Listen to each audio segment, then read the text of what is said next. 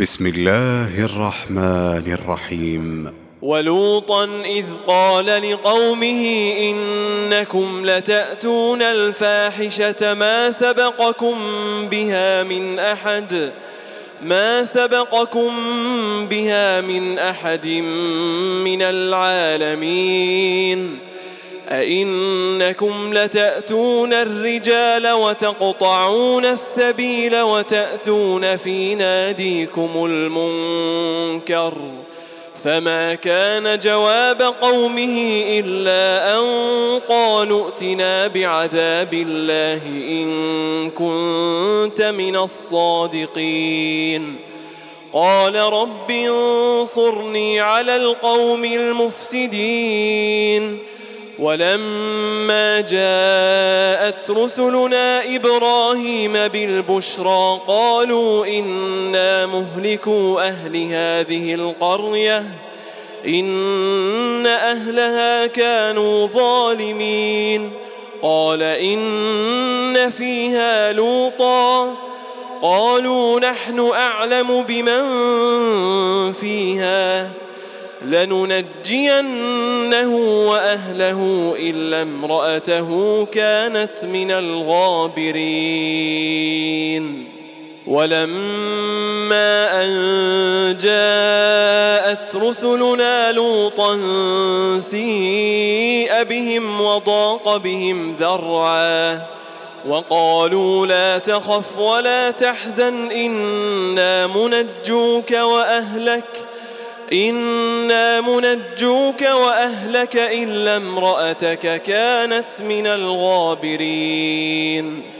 إنا منزلون على أهل هذه القرية رجزا من السماء بما كانوا يفسقون ولقد تركنا منها آية بينة لقوم يعقلون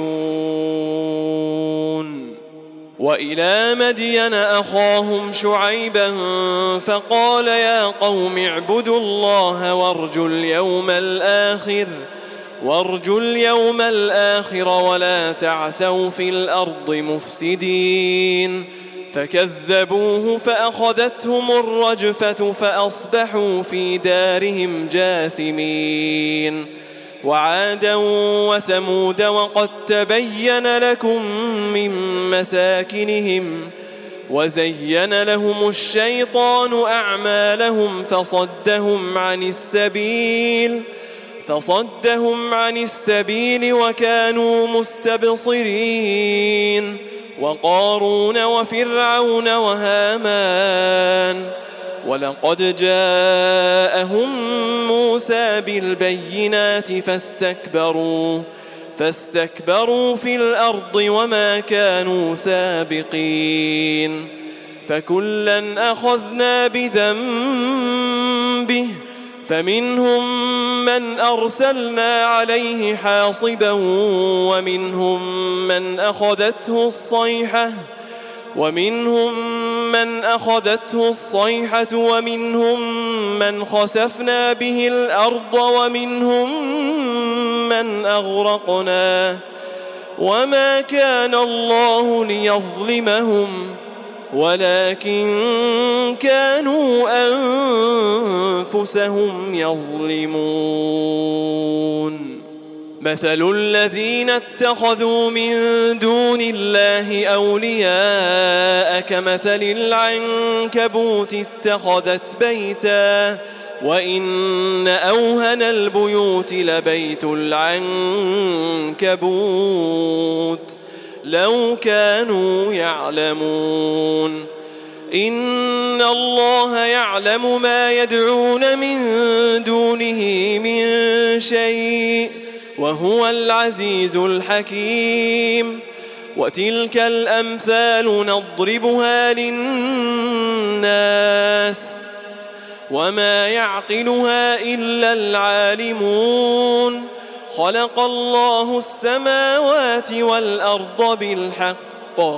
إن في ذلك لآية للمؤمنين أتل ما أوحي إليك من الكتاب وأقم الصلاة إن الصلاة تنهى عن الفحشاء والمنكر ولذكر الله أكبر والله يعلم ما تصنعون ولا تجادلوا أهل الكتاب إلا بالتي هي أحسن إلا الذين ظلموا منهم وقولوا آمنا بالذي أنزل إلينا وأنزل إليكم وإلهنا وإلهكم واحد ونحن له مسلمون وكذلك أنزلنا إليك الكتاب فالذين آتيناهم الكتاب يؤمنون به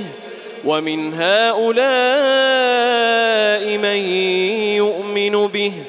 وما يجحد بآياتنا إلا الكافرون وما كنت تتلو من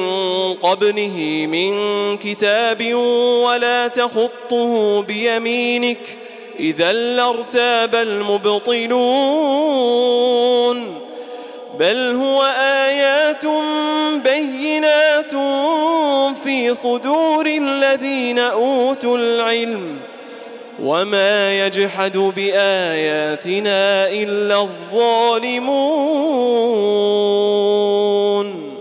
وقالوا لولا أنزل عليه آيات من ربه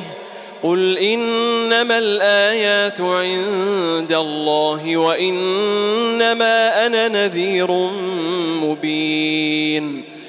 أولم يكفهم أنا أنزلنا عليك الكتاب يتلى عليهم إن في ذلك لرحمة وذكرى لقوم يؤمنون قل كفى بالله بيني وبينكم شهيدا يعلم ما في السماوات والأرض والذين آمنوا بالباطل وكفروا بالله أولئك هم الخاسرون